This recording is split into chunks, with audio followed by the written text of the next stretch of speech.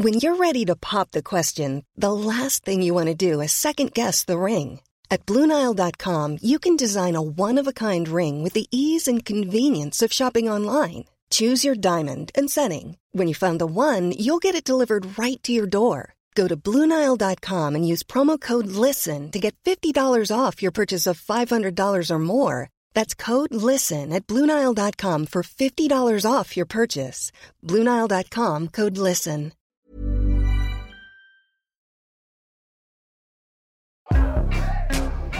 Hej och välkommen till Lilla Namostad. Jag är stadsplanerare på Ramboll där jag jobbar med social hållbarhet. Och i den här podden pratar vi om allt mellan himmel och stad.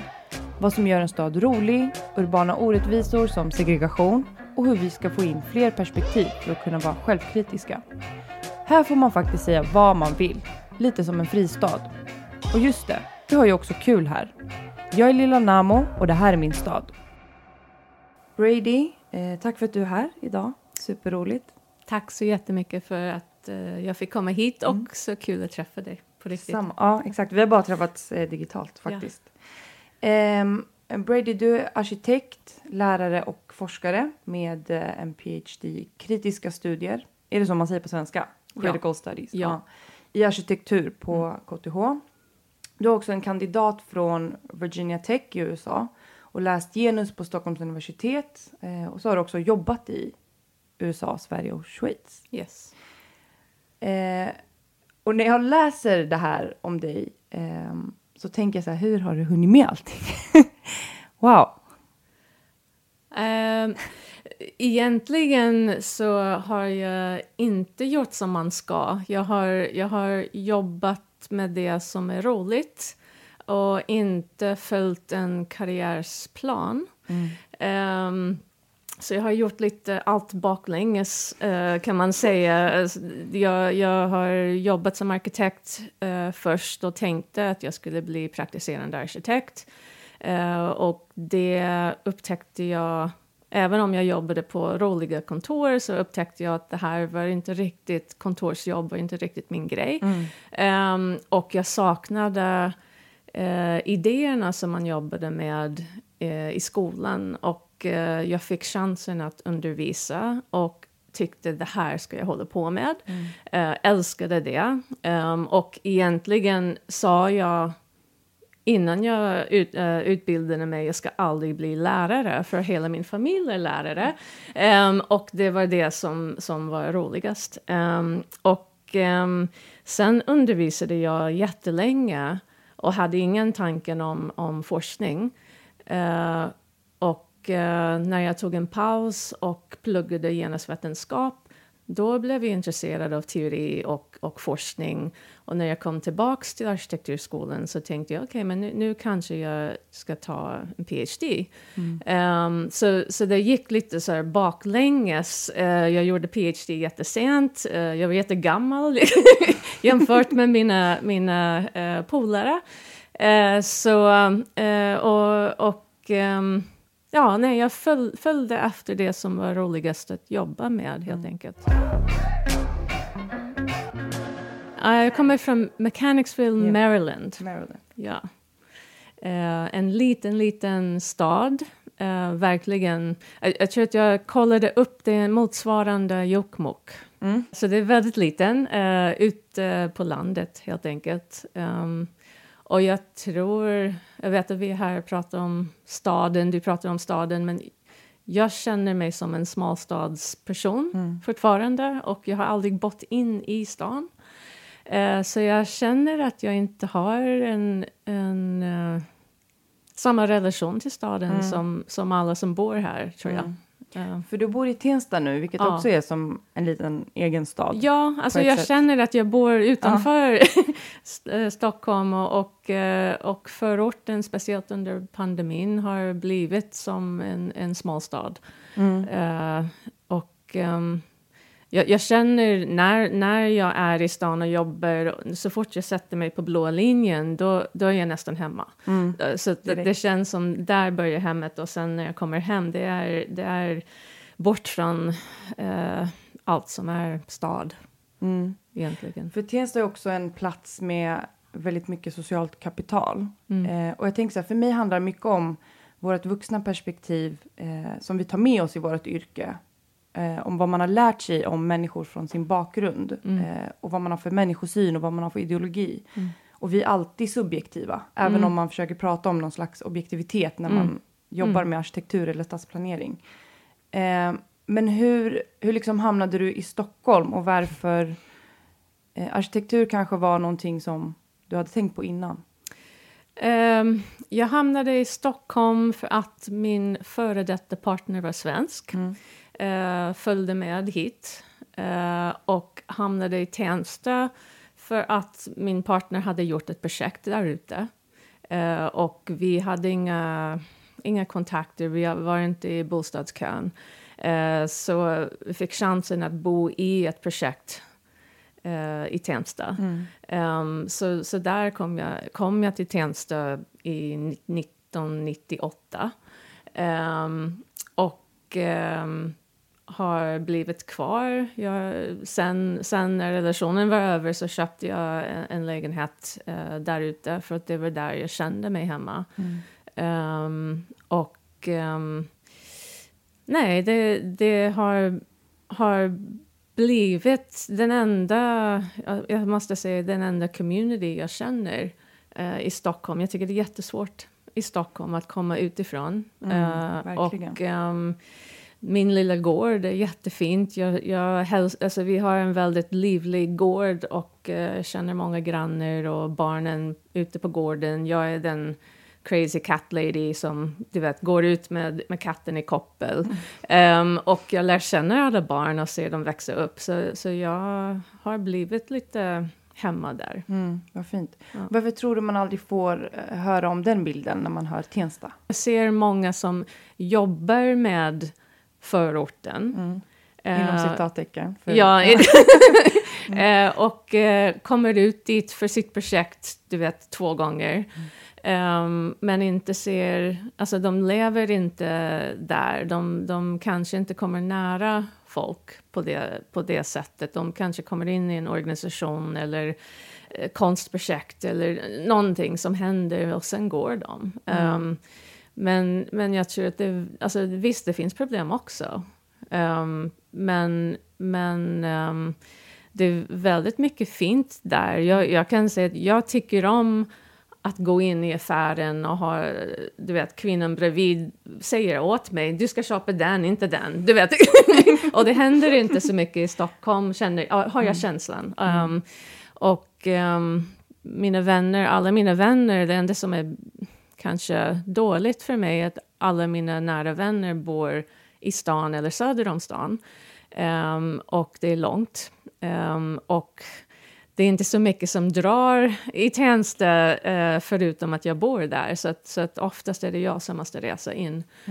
Fast jag hade en besök igår. Men jag vet inte. Jag tror att folk kommer ut, och jag ser även projekt när jag är på jobbet och ser forskningsprojekt om förorten. Det är en helt annan bild än jag har. Och alltid, jag blir lite upprörd när alltid det börjar med det här är inte som Sverige. Alltså det här ser inte ut som Sverige. Och jag säger, men det är Sverige. Och de flesta i bilden är född i Sverige. Precis. Så. Men det är ofta så, i alla fall i våran bransch eller i andra branscher också, att förorten alltid är ett projekt. Ja. Det är någonting man tar sig an. Ja. Men det sker liksom inte, jag tror det också kan bero på att det sker inte möten på lika villkor. Nej. Och då blir det att det alltid är en syn utifrån. Att man aldrig får den bilden inifrån. Men mycket av ditt arbete handlar också om queer och intersektionell feminism. Vi ska prata lite mer om det, men jag undrar lite så här, hur hade det varit för dig att vara feminist i Mechanicsville jämfört med i Tensta eller i Stockholm? Jag vet inte. Jag tror att, alltså, som jag gissar som många har varit feminist längre än jag har förstått att jag är feminist. För mig var det väldigt sent uttalat. Alltså, jag tror att jag fattade eller hade den här vid 30-årsåldern. På grund av mina studenter som var så medvetna. Men innan, visst har jag handlat som en feminist, tror jag. I Mechanicsville, jag vet inte. Alltså det är en helt annan värld. Jag tror att jag tänkte inte så mycket på det, men jag kände inte att jag hade så mycket hinder. Det var okej att vara pojkflicka. Det var okej att vara tuff och ta för sig och göra saker som kvinna. Det är starka kvinnor där. Det är bondesamhället där kvinnor är ganska tuffa. så ja, jag vet inte. Och samma i Tensta skulle jag säga. Det är tuffa kvinnor där ute. Varför tror du det fortfarande finns ett stigma kring ordet? Jag tänker både i vetenskapsvärlden och i praktiken. Att det fortfarande är laddat. Jag tror att det är så här, fördomar om och okunskaper om vad det betyder. Och vad en feminist är. Jag tror att det fortfarande lever kvar det här att man hatar män och att någon har ingen humor och är lite bitter. Du vet, alltså, det är den bilden av feministen. Och inte att man vill ha det jämlik för folk. Och sen kan jag säga att feminister ibland gör inte sig själv förtjänst i och med att alla feminismer är inte lika heller. Det är mycket möjligt för feminister att bete sig dåligt också. Och att det finns lite olika sorts feminismen. Så att, för du har ju ett alldeles eget sätt egentligen att undervisa på och att jobba på. Du tar arkitekturstudier från kanske någonting pretentiöst till någonting roligt för att göra det tillgängligt. Vad menar du med det och hur går du tillväga? Jag brukar prata om i det jag har jobbat med. Jag brukar prata om att ifrågasätta seriositeten i ämnet, i yrket. Många gånger är arkitektur är gjort av väldigt privilegierade människor. Det finns alltid någon som bestämmer vad är seriös. Vem kan vara seriös? Och det är lika med vad som är bra. Vad är det som är korrekt? Vem kan vara den personen som gör något bra och korrekt och värdefullt? Och det jag gör är jag vänder på det och jag håller på med det som är oseriös. Och mycket av det är att göra det tillgänglig. För alltså, jag är en som kom in till yrket och ämnet utan någon konstnärlig bakgrund. Mina föräldrar de vet knappt vad jag håller på med. Du vet, jag kom in med utan det här kulturell kapital som man ska ha. Det är fortfarande så att väldigt många arkitekter har en viss bakgrund och har en förståelse som inte alla har. Och sen när man kommer in och studerar arkitektur, det nästan tas för givet att man förstår någonting. Så att jag tänkte att arkitektur mår bra av att kanske ifrågasätta de värderingar som alla tar för givet. Och Och genom att säga okej, men vad är det som vi värderar och vad ligger bakom de värderingar? Och oftast är de kopplade till alla olika olika sorts system av makt. Mm. Och nu när du berättar det här, för du frågade mig i början innan vi började spela in varför jag bjudit hit dig. Ja. Och jag tror det väldigt mycket också beror på att jag känner igen mig i dig väldigt mycket. Och i sättet du har tagit dig an arkitektur. För att det där kulturella kapitalet hade inte jag när jag började med stadsplanering. Jag kände mig väldigt vilsen. Mitt perspektiv var inom citattecken förortsperspektivet eller miljonprogramsperspektivet. Ja. Och det var en fördel för mig, men det blir också någonting som folk exotifierar utifrån. Ja. Vilket är en helt annan konversation, men det är intressant det du säger verkligen. Men jag har märkt just under pandemin hur mycket energi jag fortfarande, alltså även om jag är vit, medelålders, medelklass, utbildad kvinna, men ändå hur mycket energi jag lägger på att passa in när jag är på KTH eller i stan, alltså i de cirklar. För att när jag sitter hemma och jobbar och kan slappna av och behöver inte vara på. Jag märker hur mycket energi det tar. Och också att jobba i ett andra språk. Alltså det är inte mitt första språk. Verkligen. Och det där är också jag gjorde liksom en pakt med mig själv för några år sedan. Att jag ska aldrig mer gå in på en arbetsplats och anstränga mig för att passa in. Och det kräver väldigt mycket att ta det beslutet. För att man riskerar också väldigt mycket. Men att jag har ofta känt att jag upplevt som den här som är högljudd eller rör armarna när hon pratar eller har annorlunda perspektiv. Och det kräver mycket att gå in i ett rum där man på ett sätt liksom man kanske passar in, men den där känslan finns inte där. Och det har gjort mig mer avslappnad. Men jag tänker ändå varje gång jag går in i ett mötesrum att så här, jag ser inte ut som alla andra. Varför ser det ut så i våran kår? Och det kräver en annan typ av energi också. Men det känns så mycket skönare att vara avslappnad. Och känna så här, men jag skiter faktiskt i om någon uppfattar mig på ett sätt som de inte tycker om. De vänjer sig. Eller jag måste göra så att de vänjer sig. För det kommer komma fler som jag sen. Och man måste liksom sparka in de dörrarna på något sätt. Men det är också hur man uttrycker sig. Alltså jag är väldigt direkt.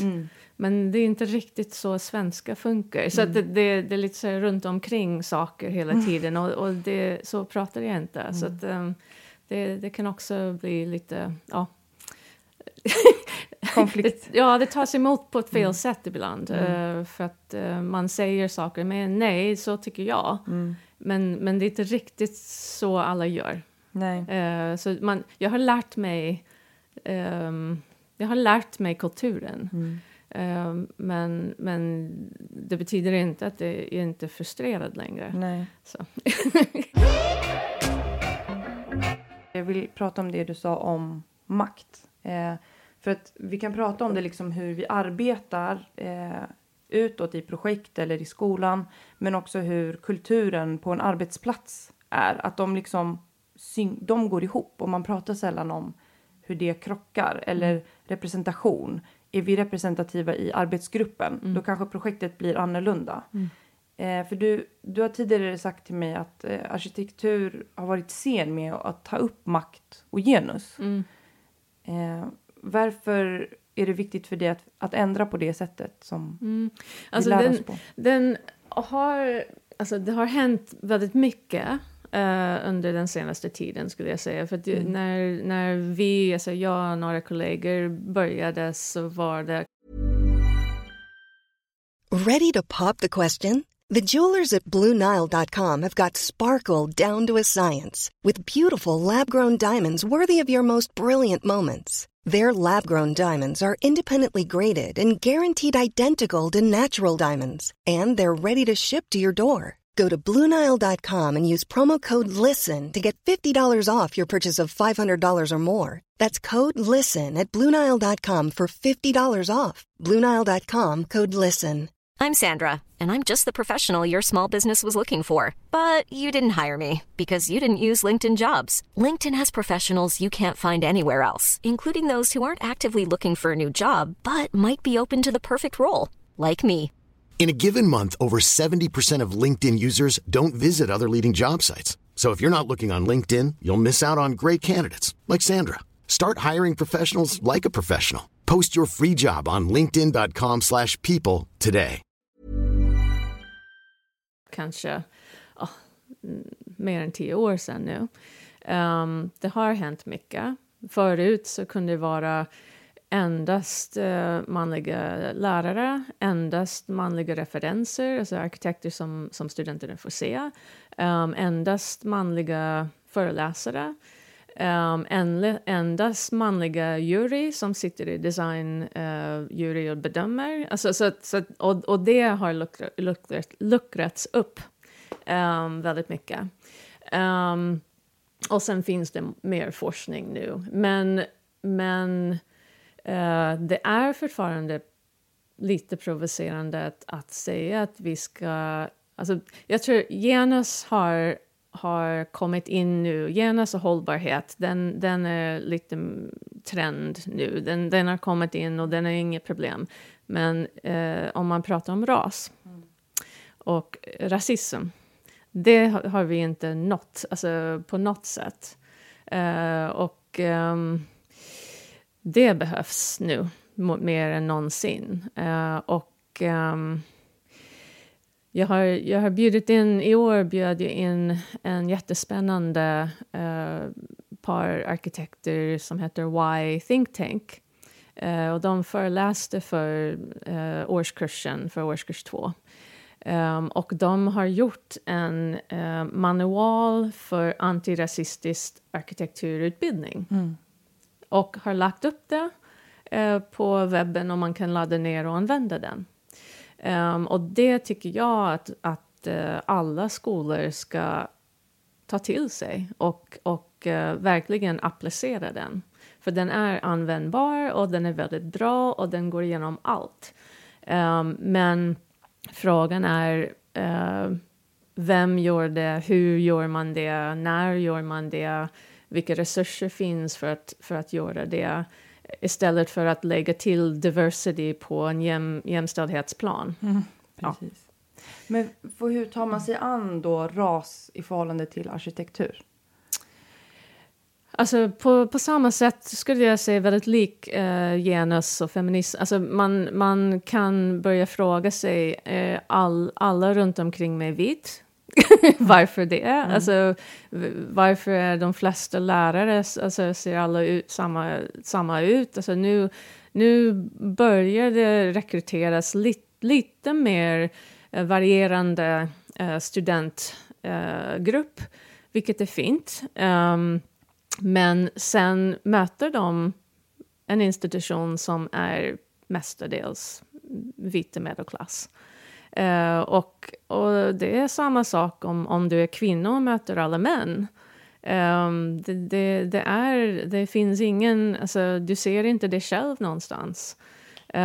Bara i representation, men sen också i mentalitet, i alltså erfarenheter, lite som du säger, att förstå och känna igen sig. Jag tror att även hur man pratar kring sitt arbete på lite olika sätt.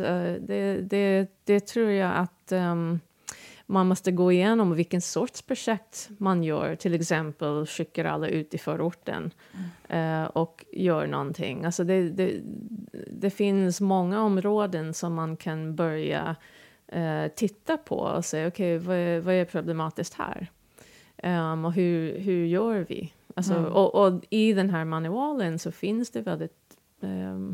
alltså det är en väldigt bra checklista att börja säga okej, nu ska vi titta på hur vi gör och var finns det problem. Och då måste det ju finnas en vilja. Ja, någonstans. Men det också måste finnas resurser. Alltså jag kan säga att på skol, alltså i tjänsten, det är väldigt mycket man ska klara av redan nu. Och sen att säga, men förresten, du ska också göra det här. Det måste komma lite stöd för att göra det arbetet, för det är ett arbete. Och jag tänker att det är så roligt, för varje gång jag försöker skriva intersektionalitet i Word så blir det fel. För att det ordet finns inte inlagt där. Ja. Och jag försöker få in det i arbetet. Kan inte du förklara utifrån ditt perspektiv vad det är för någonting och hur du jobbar med intersektionell feminism?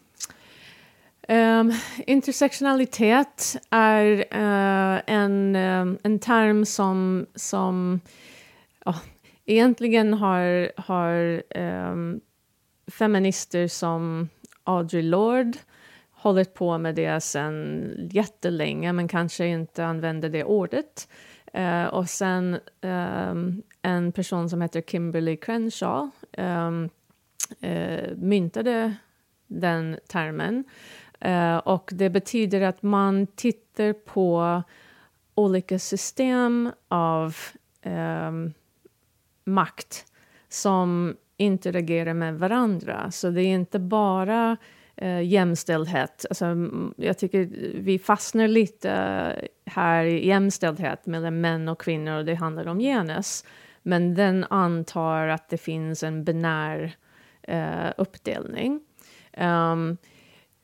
Intersektionalitet skulle titta på vad är din bakgrund, alltså klasstillhörighet, eller om man vilken ekonomisk möjligheter har du, vilken utbildning har du, vilken hudfärg har du, vilken etnicitet har du, alltså alla de här sakerna som kan påverka en och som kan spela in samtidigt.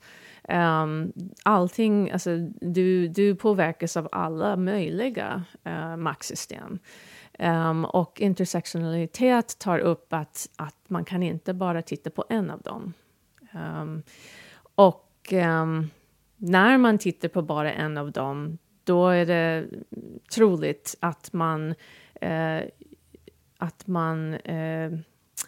missar de andra sakerna som händer, eller till och med förtrycker någon annan för att man inte vill se de andra sakerna. Så att det kan också gömma saker som händer. Så det är att vara medveten om alla de här olika samtidigt.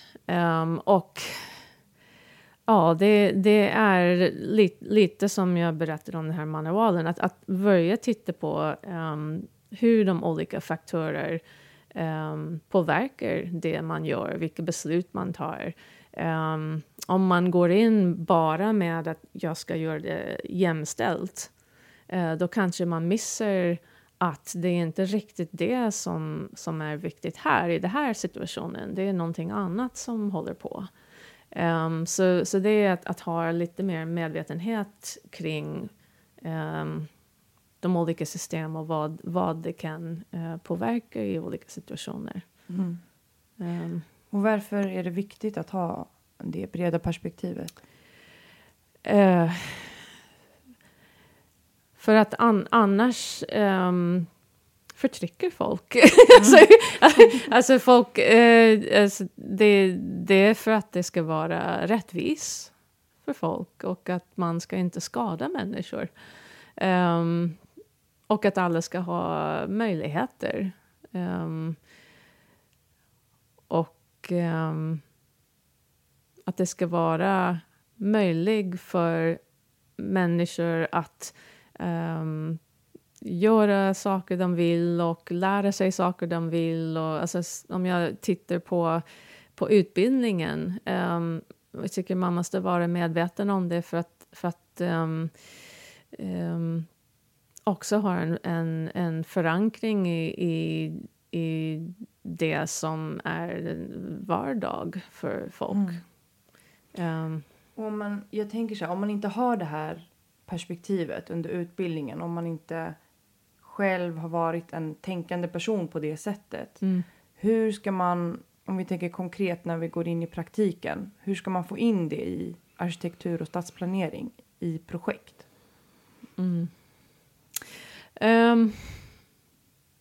Det är typ svaret på som alla vill ha. Okej, nu ska jag berätta svaret. Nej, jag tänker dels, alltså jag vänder mig innan vi började, jag pratade om böcker. Jag vänder mig många gånger till litteratur och till böcker, och det finns så många smarta människor som har skrivit och gjort väldigt mycket information tillgänglig för att hjälpa oss tänka på andra sätt. Där skulle jag säga att feministisk teori, queer-teori är intressant och ett bra sätt och väldigt lätt sätt att ta till sig nya sätt att tänka. Och det är lite därför jag jobbar med vissa projekt som jag håller på med nu, för att göra det tillgängligt för folk som kanske inte är så vana vid att läsa teori, eller kanske är lite rädd för kritisk teori eller någon akademisk text. Och att göra det så att man kan ta till sig och lära sig någonting och använda den faktiskt. Att det inte är något abstrakt som bara forskare håller på med. För du har gjort ett sånt projekt, en fanzine med Sara Ahmeds texter. Ja. Vem är hon, och berätta lite om det projektet och varför du just valde. Det är det jag håller på med nu, och det kommer en ny snart. Men jag älskar böcker och jag vill gärna göra fler. Så jag tänkte att jag hade en kurs på arkitekturskolan, och jag tänkte jag använder den för att vi ska framställa en bok som alla andra kan använda sig av. Så studenterna och jag läste en rad texter från Sara Ahmed, som är en feministisk och queer och antirasistisk teoretiker. Har skrivit, vi läste det hon har skrivit från 2004 fram till nyligen 2017. Så vi läste en bredd urval av hennes texter. Vi jobbade på att koppla den texten som hon skriver till faktiska vardagliga situationer av en arkitektstudent. Sen ville vi ge ut den som en fanzine som man kan ladda ner. Man behöver inte köpa någonting. Alla kan få den, och den är lite så här lätt läsbart, och formen är grafiskt lite rolig och inte den här seriösa akademiska texten. Alltså det finns till och med en recept för en tårta som vi lagade under seminarier, och vi hade fika varje seminarie. Så att det är någonting som gör att vem som helst egentligen kan läsa och förstå vad hon pratar om. Och just nu håller jag på, jag tänkte att jag vill fortsätta med den idén, så att det blir en serie fanzines. Det finns en serie som heter Thinkers for Architects av en riktig seriös akademisk förlag. Men det fanns en kvinna representerad som thinker, som har något att säga till arkitekter, och det fanns, tror jag, en person som inte var vit. Så det var en väldigt dålig representation. Så jag tänkte att vi ska göra den feministiska serien. Och just nu håller jag på med en samarbete med Afina de Jong, som är arkitekt i Amsterdam. Och Afina har varit väldigt generös och bjudit in mig som författare och prata med vissa grupper, och och gjort en bokklubb med mina böcker. Så nu gör hon nästa fanzine om Audre Lorde med sina studenter i Wien. Och vi hoppas att jag ska göra redigering och layout under sommaren. Så att kanske till hösten har vi den. Och sen har vi tänkt att vi gör en till på hösten om kanske Nirmal Poir. Kul. Ja. Vart hittar man de här? Eller den första som är i alla fall utgiven? Den har jag lagt upp på KTH Diva databas. Och där finns det pdf som man kan ladda ner. Och det finns både en digital version som man kan läsa på platta eller någonting. Men det finns också printversionen så man kan faktiskt skriva ut sin egen fanzine. Och det finns instruktioner för hur man gör den. Just det. Och vad söker man då för att hitta den? KTH Diva och sen Ahmed för Architecture Students. Jag brukar alltid avsluta poddavsnitt med 5 snabba. Men idag tänkte jag testa. För jag tänker så här, du bor i Tensta och då måste du kunna slang. Nej, jag kan inte.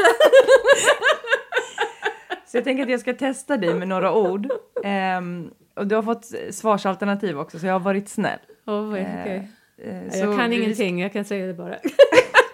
Vi ska se om du ska få slipa dina skills sen efter det här. Ja, det behöver jag. Och det första ordet jag har tagit är Gary. Betyder det A, vad gör du? B, tjej. Eller C, en dryg person? Tjej. Ser du? Du har lite koll. Andra ordet är deli. Betyder det 1, dela? Betyder det B, dum? Eller C, delaktig? Jag vet att det är en av dina låtar. Vad var de olika? Dum, dela. Eller... Dum. Dum. Yes. Nummer 3, Shonne. Betyder det en skön person? Betyder det hej? Eller betyder det snubbe? Eller kille? Säg ordet igen. Shonne. Alternativen igen. Skön person, hej eller snubbe? Hej. Nej, snubbe. Nej, snubbe. Ja. Du är ändå 2 av 3. Ja. Och du ska få ett sista ord här som är Allan Ballan. A, det beskriver en specifik plats. B, någon som försöker vara tuff. Eller C, att äta. Någon som bara är tuff. Bra. Du kan andas ut. Du kan mer slang än vad du trodde. Ja. Brady, tack så jättemycket för att du kom idag. Superroligt att få prata med dig. Tack verkligen. för inbjudan. Det var trevligt. Jättetrevligt. Tack. Och kolla upp den här fanzinen som Brady pratade om på KTHs hemsida. Tack så mycket.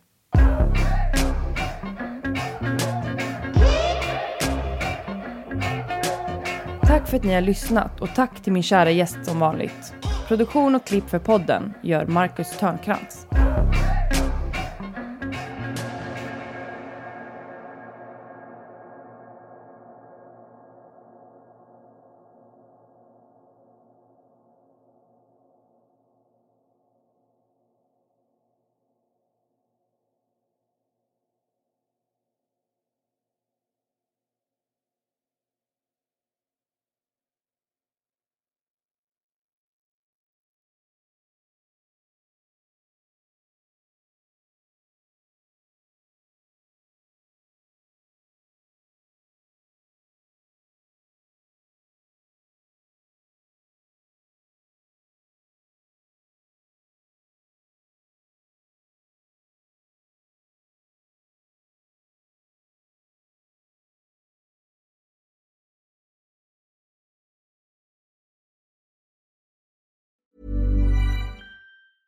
Even when we're on a budget, we still deserve nice things.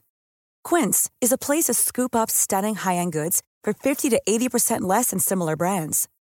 They have buttery soft cashmere sweaters starting at $50, luxurious Italian leather bags, and so much more. Plus, Quince only works with factories that use safe, ethical, and responsible manufacturing. Get the high-end goods you'll love without the high price tag with Quince. Go to quince.com/style for free shipping and 365-day returns.